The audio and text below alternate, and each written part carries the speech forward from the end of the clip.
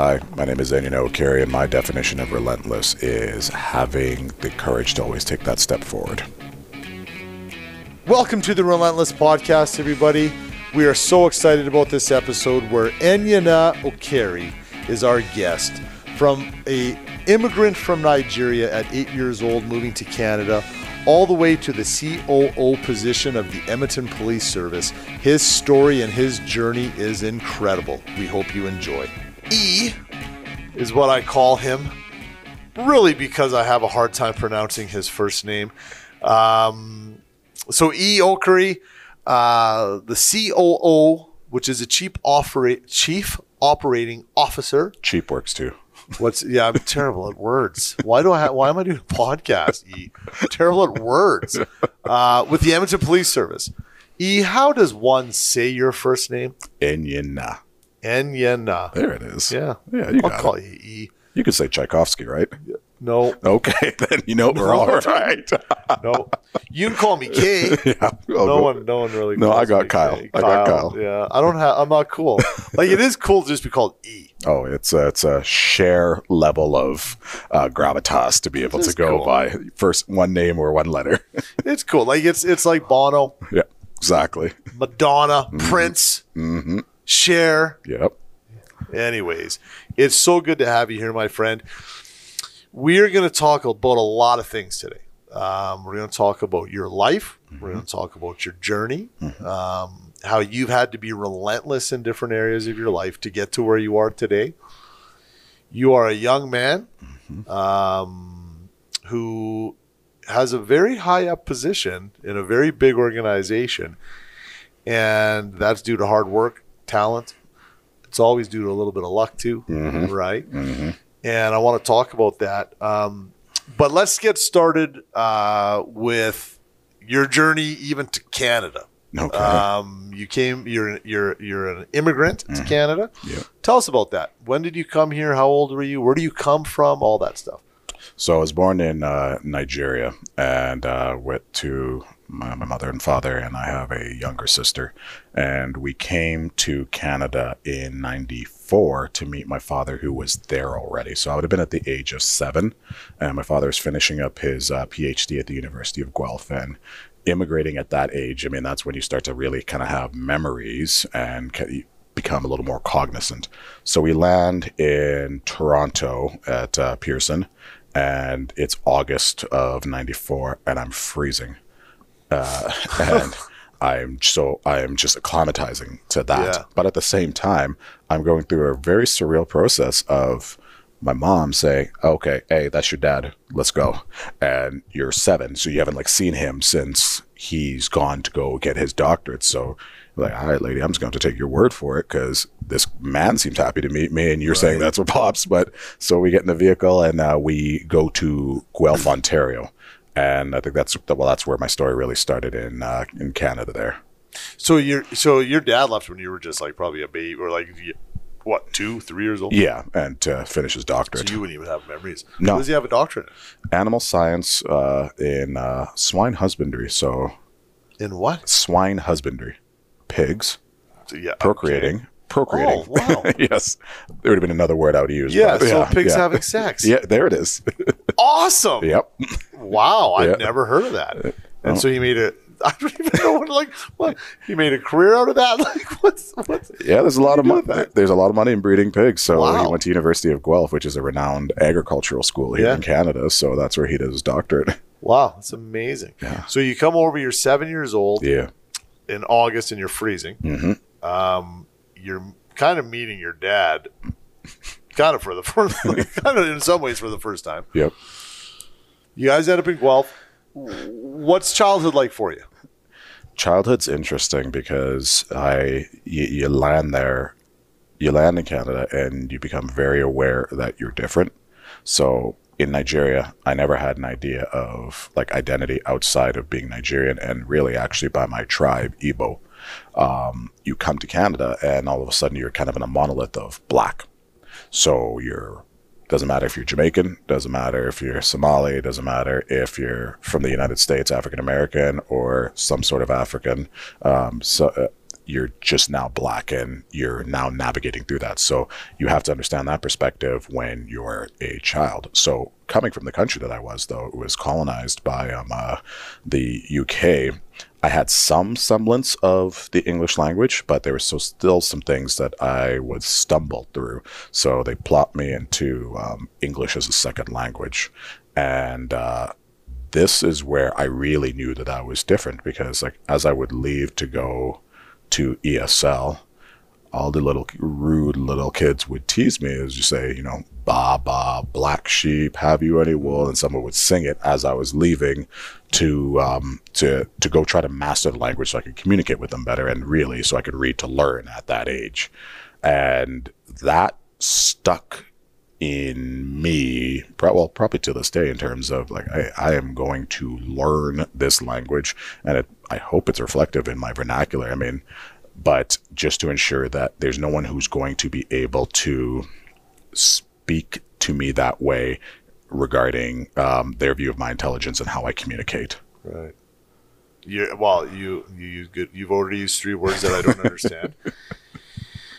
You know, I don't know if this is a controversial thing to say. I have no idea. I'm white, so white I'm pink. From St. Albert, Alberta, mm-hmm. which is truthfully, and it's not that we grew up with money, but a very affluent area, and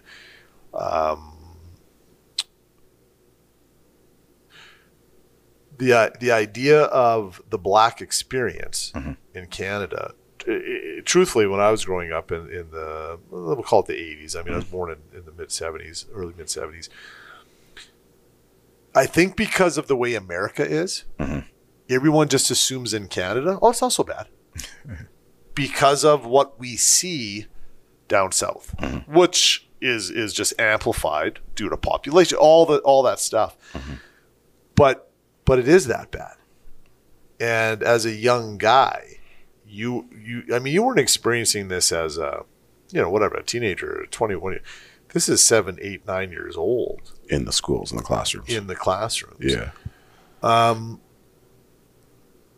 just must have been so hard. Yeah, it wasn't great. I think I was fortunate that I had a mother that was very demanding still of, hey, you're going to have to figure this out. Like, this is the world that you're going to be living in. So that really sobering dose of reality actually helped as a child, that like, okay, this is what it's going to be. We don't have the kind of that familial infrastructure of my grandparents were here or my great grandparents had this lineage, and like you understand how to navigate the system. We didn't know all that. You didn't have that history. Didn't have that history. And those teachers didn't have anything like that. So even from coming from the country that we came to, even understanding what social supports were out there, we didn't know about that because that wasn't back home. So it really just grounded you in the reality of you're going to have to achieve whatever you want in your future, you're going to have to achieve it. And there's something actually freeing about that, because you're just waiting for things to kind of work out. If you know it's not going to work out like that, then you got to grind. So that didn't make it any easier. But at least I knew what the path forward was, because there was only kind of one path. But in growing up, though, when it came to kind of internalized identity, from being teased about kind of mastery of English language to growing up from Guelph to moving to Saskatchewan, where you're still a minority in the very real sense that not only it might be like, I don't want to say overt racism, that happened, but the things that actually you notice more is not seeing people who look like you in positions of prestige within society. And from there, I grew up thinking, okay, well, I just got to be an athlete because that's what I see on TV, and that's what I see I can be, as opposed to president or prime minister or lawyer, doctor, and CEO.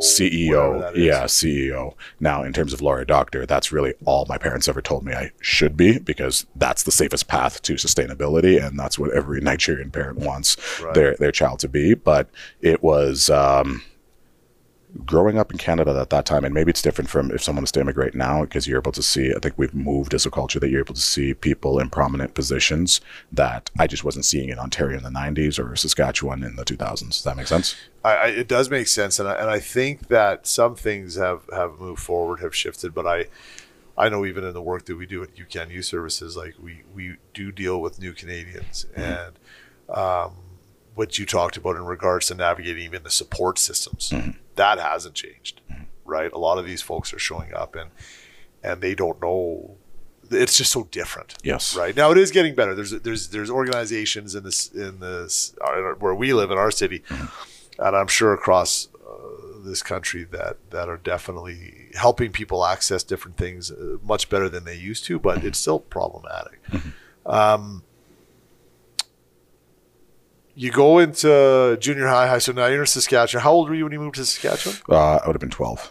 12. Yeah. That's a tough age to all of a sudden you're in Saskatchewan. Bruh. Talk about another culture shock. Bruh, I looked around. Like, we used to go to Toronto to see family on the weekends, and we get to Regina, and I'm like, oh, okay. All right, this is what it is. Yeah, this is a different part of Canada. Completely different part of Canada. Which makes Canada pretty awesome. That we have all these different parts, but again, another culture shock. 12 years old, you start going to junior high, middle school, whatever they call it there. You start getting into athletics. Yeah. What was your sports? It would have been track and field was my primary sport, and I loved basketball as well. But when it came to like high level competing, it was sprinting. Okay. Yeah. So for those in the YouTube audience, believe like 100 pounds ago, I used to be a sprinter. Yeah, and 100 pounds ago, I wasn't. I still wasn't. You know what I did? I did the ball throw. Yeah, I did like the shot put. 5. No, not even the shot put. The ball throw. Take a softball and you throw it. That was my track star exposure. Yeah. I was good though. Yeah, you would just chuck it that thing. I probably got like second or third place. Yeah, I was one of the bigger kids, but oh yeah, those are my track days, the glory days of the ball throw. I think I did try shot put though in junior high, but I just wasn't very good at it. So when were you good in school? Yes and no. So I understood the concepts quite well, and I could do well in exams, but the way it was structured for what my brain was like then, I could do well in exams and terribly on handing in homework.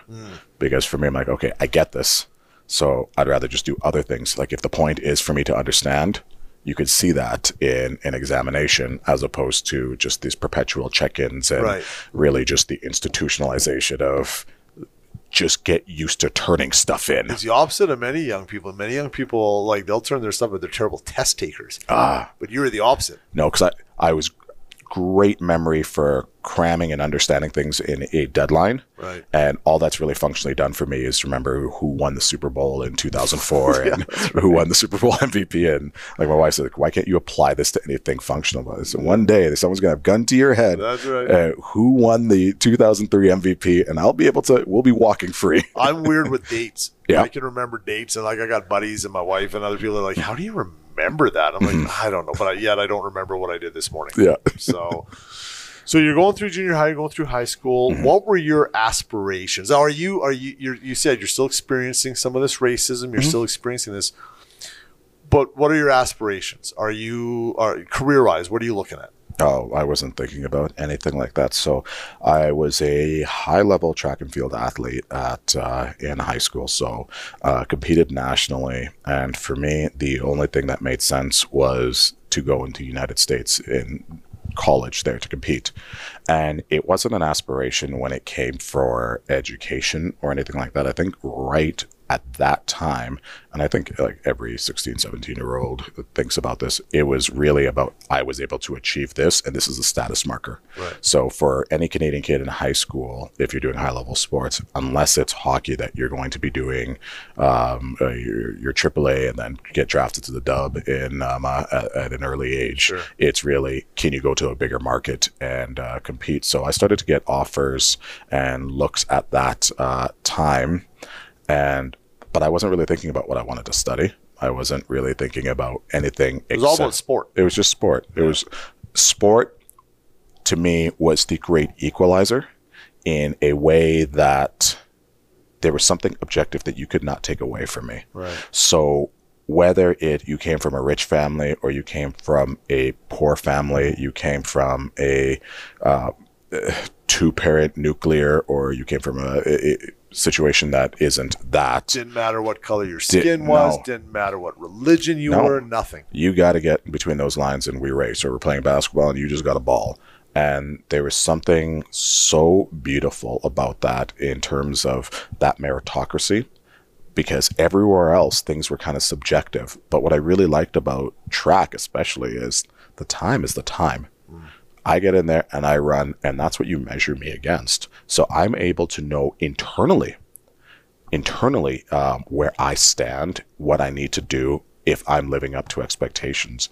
That really, that having that foundation in sport, while it was a benefit in moving into the professional world, the objectivity that sports provided was actually a detriment, because you get into the rest of the world, whether it be high school or just social dynamics, that becomes a little more nebulous. There's no objective way of, okay, I'm a good employee, or I'm an in status person or out status person, or whatever that looks like, while sports used to provide that. So that was kind of a safety for me in terms of, I know I can achieve and I can earn this. Yeah. I love how you called it the great equalizer. I think that's cool, man. You've also added 2 more words that I didn't understand. So your ESL teacher was fantastic. Really gifted ESL teacher. Listen, we're going to take a little break. Mm-hmm. When we come back, I want to get into what you did do in university, college, mm-hmm. and where that's led you to now. And then I want to get into talking about something that you and I have had great conversations about. And that's about vulnerability, mm-hmm. as a man. So I look forward to that. Mm-hmm. We will be right back right after this break. The Relentless Podcast is brought to you by UCAN Youth Services, which I am very proud to be a part of. UCAN Youth Services is an organization that helps young people move out of harm's way and onto a path of economic independence. If you want to learn more about the incredible work that we do with some very vulnerable young people, please go to www.youcan.ca. That's www.youcan.ca. All right, we are back. We are talking to E. Talk to us about now you're in university. Where did you go to university? University of Regina. Okay, yep. Cool. And you were doing athletics there. Mm-hmm. And what did you end up taking? So I ended up taking it was a double major of political science and sociology. And the path that I wanted to go down was to eventually go to law school, because that's what was drilled into my head from my mother. If I'm not going to be a doctor, you got to be a lawyer. Yeah. So that was the thing. So a lot of my focus, though, was on political philosophy, and not necessarily like the Westminster system or anything like that, or anything even partisan. I liked reading about how other people thought, and how their applications or their thoughts or their view of the world could be applicable to today's day and age, and being able to see that kind of linkage. Like, if people are writing in the 1800s, are there things that they saw in human nature and the way the world worked that actually still apply today? And then if so, have we really evolved that far when someone in the 1800s was saying something that's still absolutely relevant, or were they just outliers? So that was really my focus through my 4 years, like really honed in on political philosophy. And I thought it was just going to be something that was interesting. And then eventually I just write the LSAT and go to law school, and then have to be a real adult boy at some point. Yeah. Which which you have become an adult. I want to affirm that.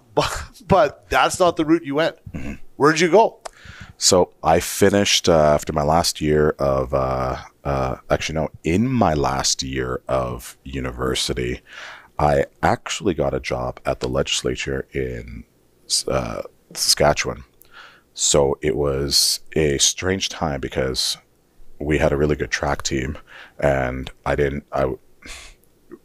this is going to sound ridiculous, but at this time I was working full time and then taking classes in the evening, but they would also fly me to the different track events kind of across the country. We'd come out to Golden Bear out here to run in the Butter Dome, and then I'd just kind of take the bus back and then go to work the next day. So I kind of got into that just through chance because, like I said, I took political philosophy. So the idea of working at a legislature never really interested me. I never imagined doing that, but I'm 22 and I need a job. And if I'm not going to law school right away, I'm going to be a 22-year-old dude with a political science degree. Like, I'll be working at Earl's until I figure something out. Yeah. So I took the job, and it was just a fire hose of different experiences that I don't know if I was capable of kind of understanding what was happening, but I just had to start navigating it. I was terrible. Flat out terrible. And I was just getting used to showing up to a place on time. Right. And you have a very fast-paced, moving government and just like the real world, and you're just watching things blur. And on top of that, like I said, I focused on philosophy, but no one's going to want to hear about the machinations of a 22-year-old and kind of what Hegel would have thought about this. No, we need to get this budget passed. Right. Like, shut up and provide me the research. Yeah, do your job. Yeah. Yeah. From there, because you ended up working within the government in Saskatchewan for a long time. Mm-hmm. Well, I say a long time. You're still a young guy. Yeah. Let's fast forward a bit. You end up being the chief of staff? Yes. Talk to me about this. How did this all come about? So thankfully, I didn't get fired in my first year while trying to figure out how to use a fob. And over the next 3 years, I started getting promoted through that particular office. Which means you weren't as shitty as your job as you think you were. Yeah, well, you'll find out I'm my worst critic. But eventually I moved from that office. One day they called me into Premier's office and said, we'd like you to be chief of staff to the Minister of Corrections and Policing. And I'm like, I don't know what any of that means, but let me see if I can fail upwards. So I said, sure. Right away, now I'm getting used to working with only one minister, not a whole bunch of different MLAs, and figuring out the apparatus of working with the ministry, which is the non-elected side, the bureaucratic side, and how we work together to move, to provide proper governance for the people of Saskatchewan, but move things together in like kind of a cohesive, effective manner. So that was a very eye-opening experience because now, once again, I'm 26, 27 at this time, and I'm now having to provide direction to people in their 50s who've lived a very full and successful life. And you understand that, and I'm so grateful for having that opportunity, because not only do you have an opportunity to serve, but you understand how to navigate power and what that actually means, because you might have some directive power that I could tell a deputy minister, this is the direction that we're going. But at the same time, like, we really need to figure out kind of consent and what this looks like, that we can work together and do this as partnership, because that very authoritative power, and some people do use that, is very fleeting, because there's something called an election every 4 years, or you serve at the pleasure of a premier. So you could be very high and mighty one day and out on the street the other. So if your measure of success is how effective you can be to get that agenda, I learned right away, we got to work together regardless of what my title has said, which has actually served me very well as I continue to move through it, move through different chief of staff portfolios, and even in the one that I'm the role that I'm in right now, that just working together in partnership is really the only way that I'm going to be able to really get anything done. Yeah. Partnership, collaboration, relationship building. Yes. It's so important. So as a young guy, you're navigating that. You're learning the systems, if you will. Yeah. You're learning how to make those things happen. Then you met, if it's okay if I bring up, Chief Dale McPhee. Mm-hmm. So EPS Chief Dale McPhee, who at the time was Deputy Minister in Saskatchewan. Yes, sir. He brought you on as his chief of staff? What happened? So that first chief of staff gig that I had, he was recently made deputy minister of the Ministry of Corrections and Policing, and then ultimately also lead deputy for transformational change for the government. He had just retired from being a police chief in PA, and so he was making the changes and driving what he wanted to do. This is Dale McPhee. Yeah, Dale McPhee, in the government. So it was really just, and we got off to a rocky start, but it was really just figuring out how we kind of work together. And there was a lot of phone calls, some elevated voices, and I didn't know that man led the league in penalty minutes in the WHL, because I'm like, I might roll this guy. Like this, if my career is going up in flames, at least get a lick in. But we were able to figure it out, and then all of a sudden, once it clicked, now I'm able to help drive things on the kind of the political end, and he was able to kind of make that happen on the bureaucratic side. And eventually, after I had a couple more different portfolios, because cabinet shuffles happen, and I moved to economy, and it's a great portfolio, but there was a lot of things that he wanted to get done on the transformational change agenda that said need someone who can kind of work in both worlds. So that's why he pulled me over to work in the ministry as the executive director of strategic initiatives and evaluation, to be able to kind of lead a team that can get big projects across the line with elected officials through kind of the treasury board and cabinet process, but also provide perspective of what they may be thinking to my colleagues within the ministry, so that we don't have to go through things 6 times. We can try to get it done right the first time. Right. Throughout this journey up to this point, you've had to work hard. You had to figure stuff out. Mm-hmm. You're probably dealing with is ageism? Oh, yes. Right? Yes. Was there still racism going on for you in your life, or had that subsided a bit because of now your status? Or was it still there? It wasn't overt. Like, I was so blessed to grow up in Saskatchewan, to be honest. Like, great salt of the earth people, and not many places that in Canada that someone like me who immigrated here would have opportunities to do a lot of the things that I did. So, like, eternally grateful for that. The thing with the racism and things that you experience is that I can be in a suit right now, and I'm now of a place that people will assume that I do something white collar. Sure. But I don't wear the suit all the time. So in any other time outside of this, I default, once I'm out of this costume or attire, I default to whatever you may believe that you see when you think when you see someone who looks like me. So while growing up in Saskatchewan, and especially working in like my 20s, if I wasn't in a suit, I was a Rough Rider. It was one or two things. Like, it was either I was you work in an office somewhere, or if I'm in sweatpants and a t-shirt and trying to go out for lunch, I'm a rider, and you're a football player. I'm a football player. Because if you're just listening and you're not watching, he is he's fit. He's fit. He's a large fellow who's fit. When we hugged when you got here, I was like, wow.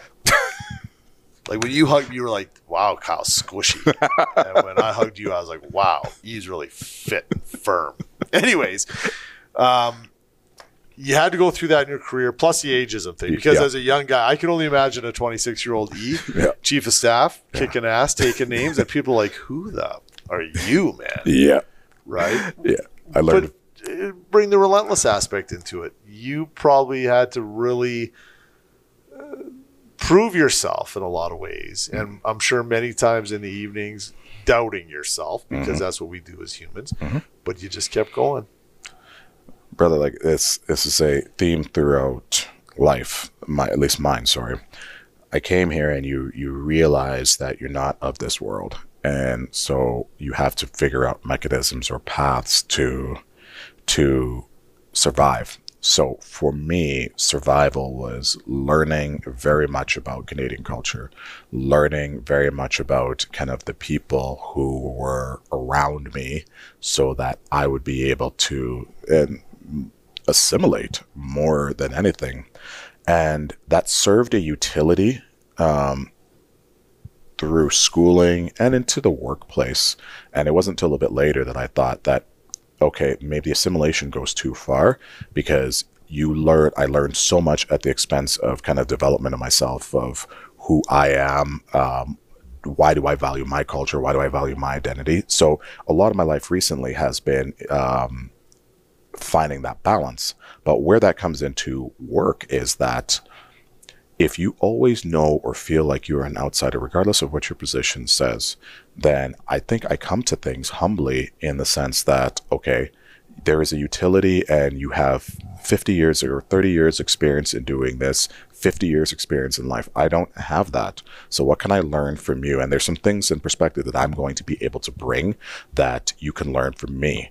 And I think when you come to things, any kind of relationship like that, people by and large are going to be more receptive to having those kinds of conversations and then thinking about the task at hand, as opposed to spending time trying to get, whether it be upper hand, and it could be in a romantic relationship or a work relationship, like all that extra time is waste, as opposed to looking at what that task at hand is and how we can mutually benefit from working together. You're a very smart guy, E. Like you are. You're smart. You're articulate. You're thoughtful. This is why I love having conversations with you. Dale McPhee comes to Edmonton as the chief of police.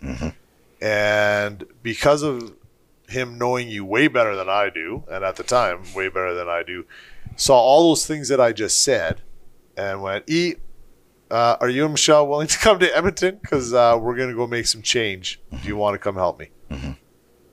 You said yes. I said no at first. Oh, okay. Yeah. Yeah. I never thought about working in municipal policing. So what I had, the capital that I had built was now being able to navigate government, and I understand. And there was it's an incredible feeling to have your feet under you that, okay, you know what, I'm comfortable in this place. But that's exactly what I ended up being, comfortable. And what he spoke about was a lot of the changes that we wanted to make while we were in the government, using policing or working within policing as a vehicle to be able to drive transformational change. And that challenge, though, did excite me. So after he convinced my wife and like we spoke more about it, very, very, very grateful to be able to come over to Edmonton. And when I came here, my original portfolio, when we first met, was the executive director of the Value and Impact Division. So that is, it's a civilian position equivalent of a superintendent at the service. But the focus of the portfolio is equity and inclusion and community relations, as well as marrying that with building the organization's strategy, performance, evaluation. And that was a perfect gig in terms of my wheelhouse, because I wanted to stretch myself, especially on that strategic side, but also it was a challenge coming in as a newcomer in policing and in a community, and trying to find people to connect with in terms of driving, speaking about the service's new mission, vision, and what we wanted to do with community. A lot of cold calls of like, who are you? Okay, meet me in this neighborhood. Bruh, I've been here for 6 months. I don't know that neighborhood. I'm coming from Regina. Like, pin me. Like, that being said, you guys have been here for 3.5 years. Yes, I think coming up on 4, I guess, this spring. Listen, and I'm not just saying this to say it. I think you guys are awesome. I think that the change that has been brought into EPS on many levels is impressive. But for you personally, you're in this new role a year after you're here, not even COVID hits. But there was actually something more significant that happened whenever we start talking about defund the police. Talk about the George Floyd stuff. Talk about what that means to you. And through your lens, how unique is it to me, your lens as a black man and your lens as police? Yeah, that was, so we're just fresh in COVID. You're just looking online, everyone is at home, so the ground was ripe, like the environment was ripe for something like this. And I see the video and I'm just gutted, and I don't understand it. Like I actually just couldn't comprehend the 9 minutes. And the first thing that I thought about was like, okay, this is going to be a thing. And now I'm thinking about this is going to be a thing for the Minneapolis Police Service. But then watching the rallies, watching the protests, and watching it make it all the way up here to Edmonton, and the numbers that people wanted to be part of that conversation, made me think about, okay, well, first of all, you got to do a gut check of, are you on the right side of history in your mind? And like, if I look back 30 years from now, am I going to be proud of where I'm sitting and what I'm doing? And once I go through that process, it was full speed ahead in terms of, okay, the people have spoken. They're looking for change. I'm very, very happy and blessed that I'm working in a service that is also looking to drive that change and wanting to work a community and doing it. How do we take that step?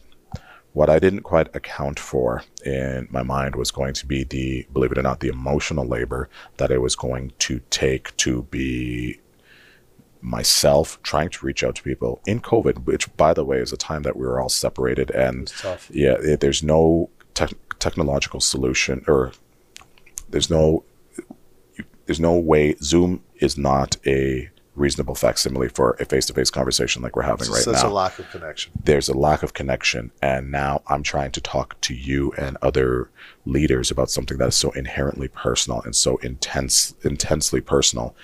Doing that to Zoom is very hard.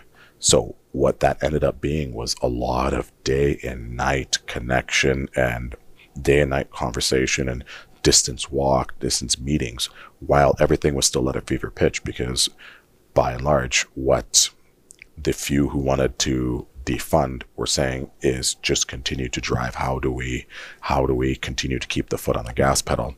Meanwhile, for me, I'm like, well, I'm trying to think about what the best solution would be, like what the end game is when it comes to providing services for people who are marginalized, for people who are vulnerable, and some of those people who look like me. But I'm in a place that I'm looked at as an agent of the enemy, which really I'm just trying to drive the change that I believe in, and my colleagues and people in the service believe in, that this is going to be the best thing that we can do as a society to move forward together. And I don't think for a lot of those 2 years that there was a lot of interest from the very, very loud folks in moving forward to a solution that wasn't based on who has power, but a solution that was based on what was going to be the best effective. Like, results actually matter. Slogans are one thing, but outcomes and lives changing like you do every day with your team at UCAN, that is actually what matters. And if we're not looking to see that, then for me, I don't want a historic opportunity to be missed. So those were a lot of the tensions that kind of battling, like focusing on the mission at hand and doing it. There was no days off. Day, night, Monday to Sunday. Anyone who wanted to talk, we would meet. Anyone who wanted to propose solutions. And we met some beautiful people who proposed some solutions that we're doing now to this day that came from that opportunity and came from our commitment to action, which was engaging with a lot of these equity serving organizations. But that definitely did take a toll. would have been exhausting. Yeah. Would have been exhausting. I know that through your leadership and Dale's, a couple other folks, we can mention Scott Jones, right? Some of these folks over at EPS that we've built great relationship with. Anna Sinclair. Yeah, right. Anna Sinclair. I mean, it's these Michelle Fillion, just all these folks that I've been so fortunate to work closely with. But one thing that I don't think the Edmonton community fully understands, or I would say a lot of the Edmonton community doesn't understand, I would say probably a lot of communities in general, is that police services, one, it's not a police force, it's police service. Important distinction. Which I think is very important. We'll back up for a second and then I'll pump you guys' tires for what you do with us. I've worked with so many young people throughout the years, So I don't know what the percentage is. It's a high 90% of the young people we work with that are vulnerable, at risk, whatever you want to call them. They hate cops. Okay? Most of their experiences with police have not been positive. And that doesn't mean it's because they got in trouble and the cops were there to arrest them. Quite often it's because when they were young, maybe they were taken out of their house because mom and dad were not able to, and police were involved or police were there. And so their first thoughts of police are, you took me, even though it wasn't the police's fault, it was mom and dad's, all these things. And I've had so many young people over the years say, oh, I hate cops. And I go, why? And they go, because they're all assholes. And I go, oh, it's okay. I said, just so you know, I know a lot of cops that aren't. Most cops I know are not. And just so you know, there's some youth out there that are assholes too. And they kind of look at me like, oh, yeah, I guess that makes sense. And what we've always tried to do within our organization, and we don't need to go down this path. You and I could literally talk for an hour about this, is this whole humanization, right? Police and our young people. Let's get them sitting in a circle, talking, humanizing one another, building relationship, getting to know one another. And when all the defund the police stuff became heavy, which is still out there, there's no question about it. Although I hope anyways, I want to say this with hope, not as an actual fact, but as hope, is that people are starting to educate themselves more on what that actually means. People don't get that Edmonton Police Services actually spends a lot of money on community partnerships. And let me just tell you that I think you guys need to do a better job of tooting your own horn or yelling it from the rooftops, whatever that is, because we're one of those benefactors. You guys help us. You support two of our youth workers that work with some of the most vulnerable, toughest, hardcore young people in our community, where we only take referrals from EPS, and we are doing incredibly good work in partnership with EPS, working with some of your civilian people, with lots of the constables of members, and it's awesome. But I don't think the community gets all that. And I just wanted to say that. We don't need to get into it big time because, again, we can talk. But I think the community needs to understand that more. I would agree. And we do it because you folks are partners. And we have that's what community safety means. Like, it doesn't have to be a cop doing X, Y, and Z. You guys are very proficient in working with these youth that we know we don't want them going down the wrong path. How do we get them to a job? How do we get them stabilized? That's part of building a safe community, and doing it with partners who are actually in the tent and want to do the hard work and want to be there through the good times and the bad. That's really what's going to make sustainable change within our city. But on kind of tooting our own horn, it is an intensely, it's against the culture. And that's something, especially me coming from government, where you got to do announcements. You got to put things out so that people know what it is that you're doing. Coming into policing, I'm like, you guys are incredible people. So even with our 180 teams that are working with some of your folks, and our Y50 teams, there's our top 50 working with your folks, the amount of care that those officers and civilians care about these youth, which it's incredible. In some respect, have done some pretty horrific things. And they're still seeing them like these are kids that we want to get on the straight and narrow. And these kids who now have my cell phone, that I will be the dependable adult for these youth. It saddens me because we spent 2 years having a conversation about a profession throwing a profession that was just overtly racist or did not care. But like, I sit in these meetings, so I'm like, I hear the names and I know the people that we're talking about, and I see the frustration when it comes to from these officers of, I want to get this person into this housing. I want to get this kid into this treatment. What can we do? Who do I need to call so that nothing happens to this youth and they have an opportunity to move forward? And those are the people who live in our city and some in St. Albert. Great place to live. That are trying to make a real difference in their community, and we do need to do a better job. And that's something that I have to take ownership of communicating about that, because I do believe Edmontonians will continue to feel well served if they know just the quality of individuals who are looking after our actual future, which is these youth.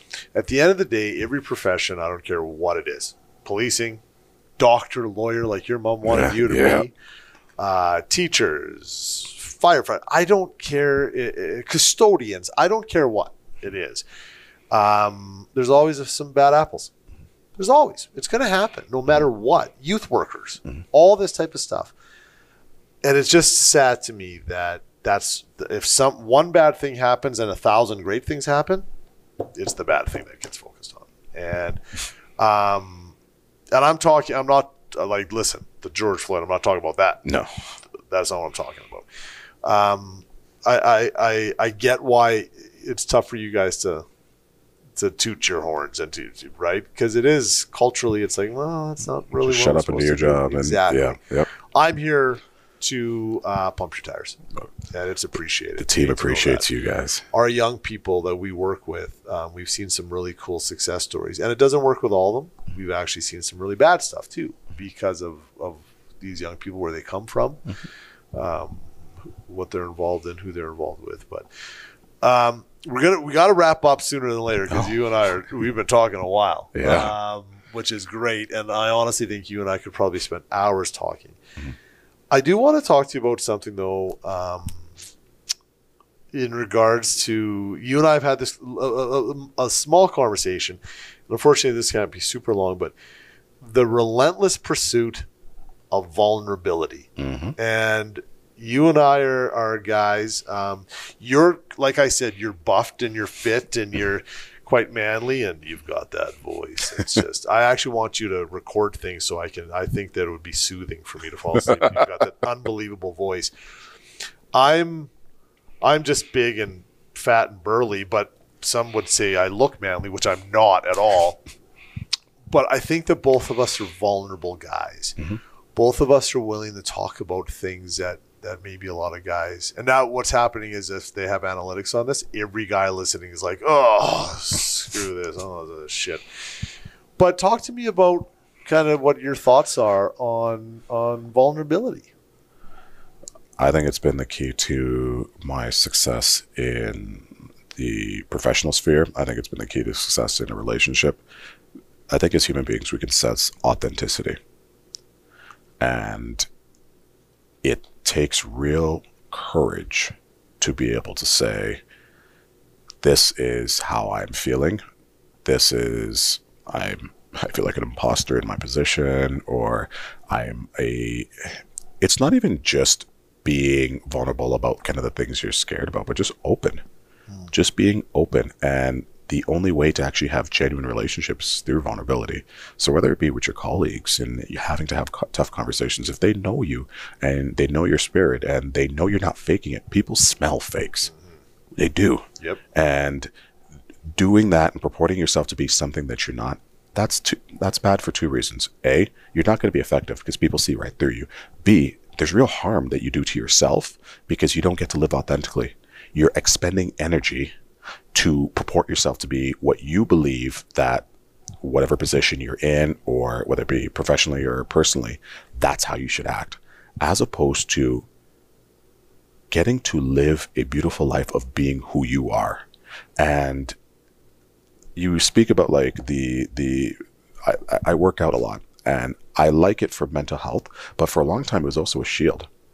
I wanted to put on a lot of muscle and look a certain way so that I had the freedom to be vulnerable and be myself.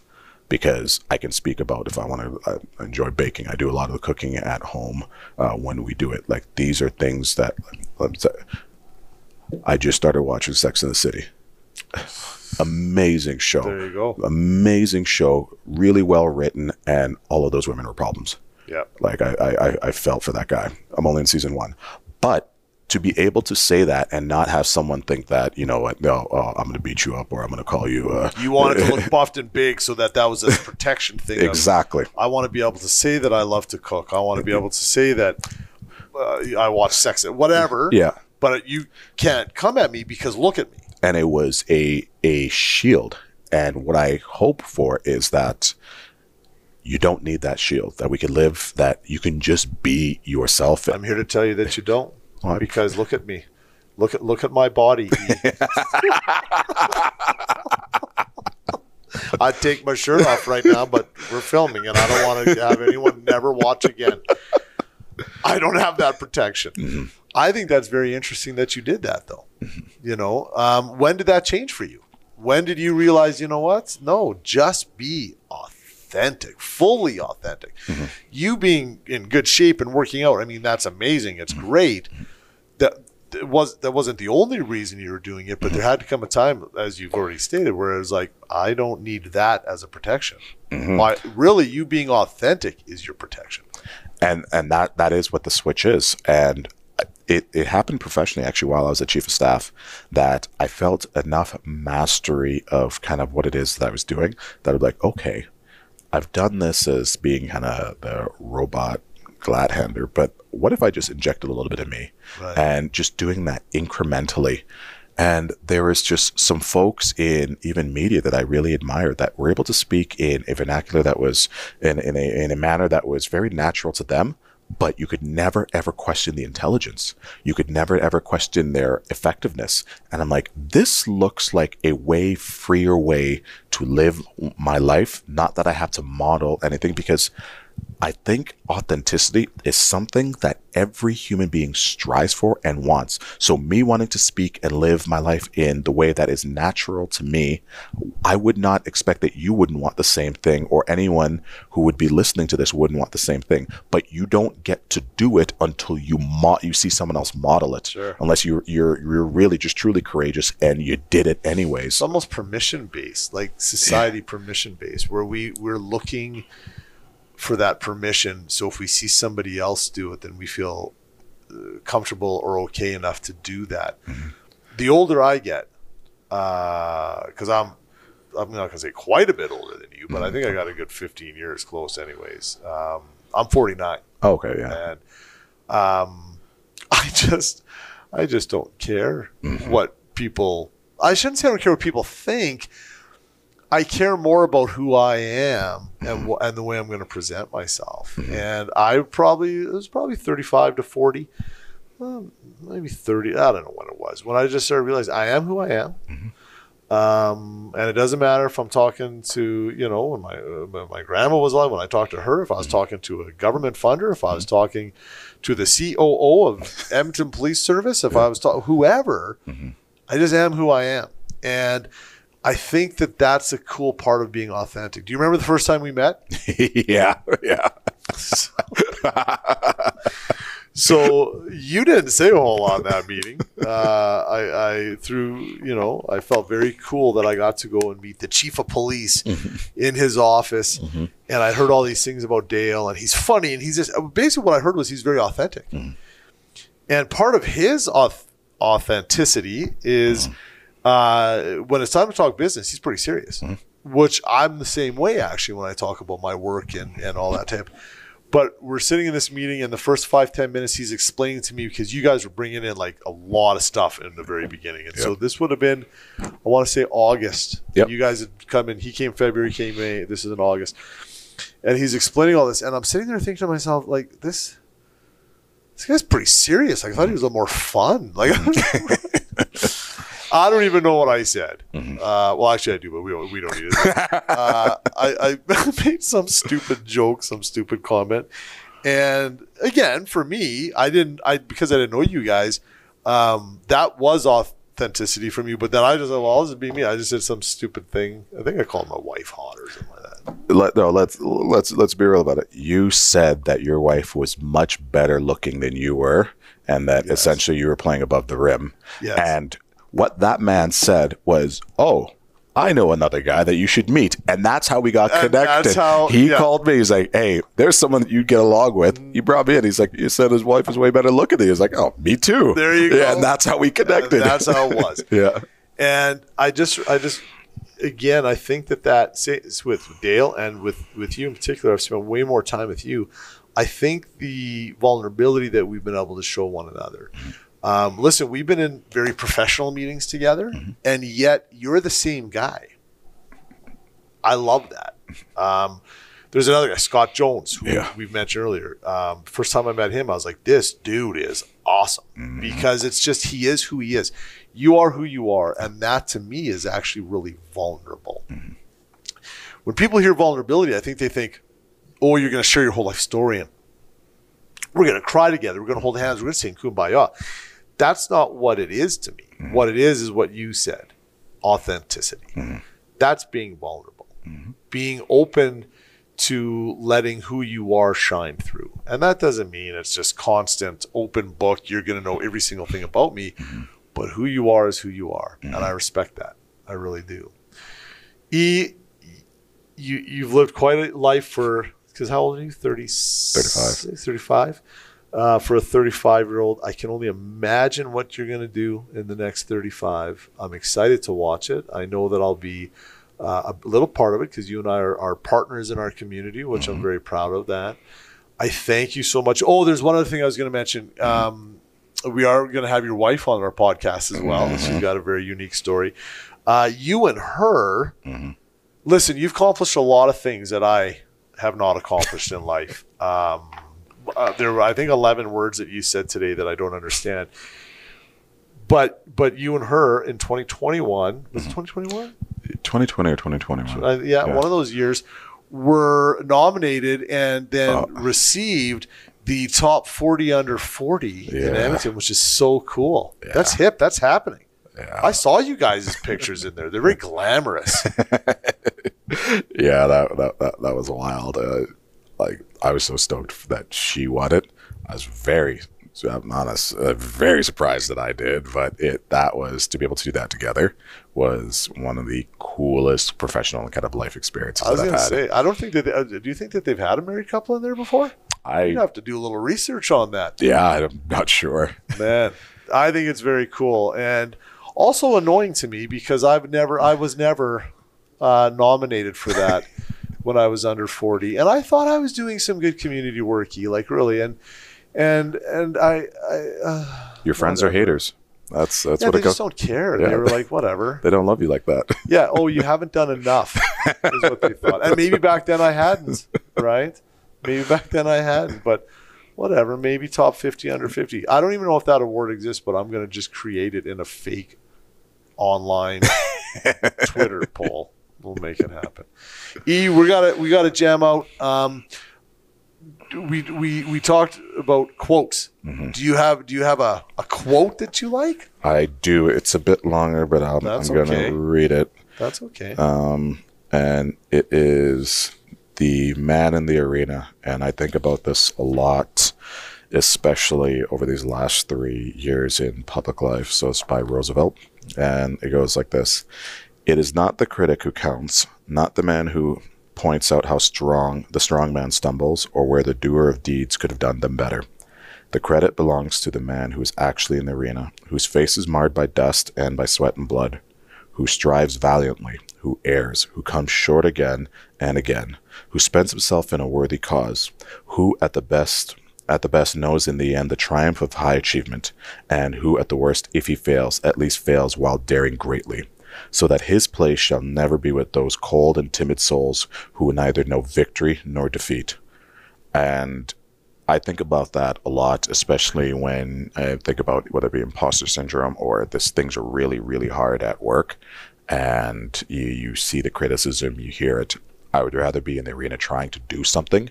I'd rather be in the arena trying to make a positive change than to not have tried at all and do the easy things of point fingers. So when it comes to being relentless or it comes to the work that we do, I think we're very aligned in that way. And that's why I chose that quote.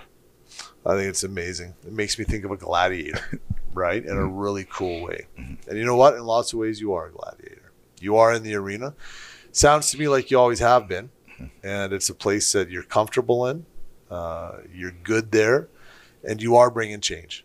I thank you for being on our podcast. Where can we find you on social media?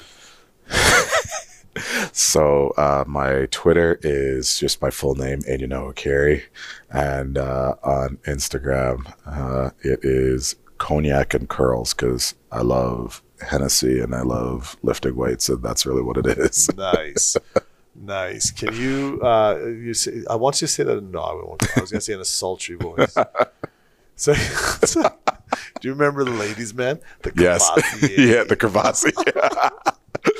Listen, we're going to end there. All right. I appreciate you. I appreciate your time. You're a good dude. Keep going. And thank you so much for being relentless in our community. Thank you very much for having me. Thank you for what you do, man.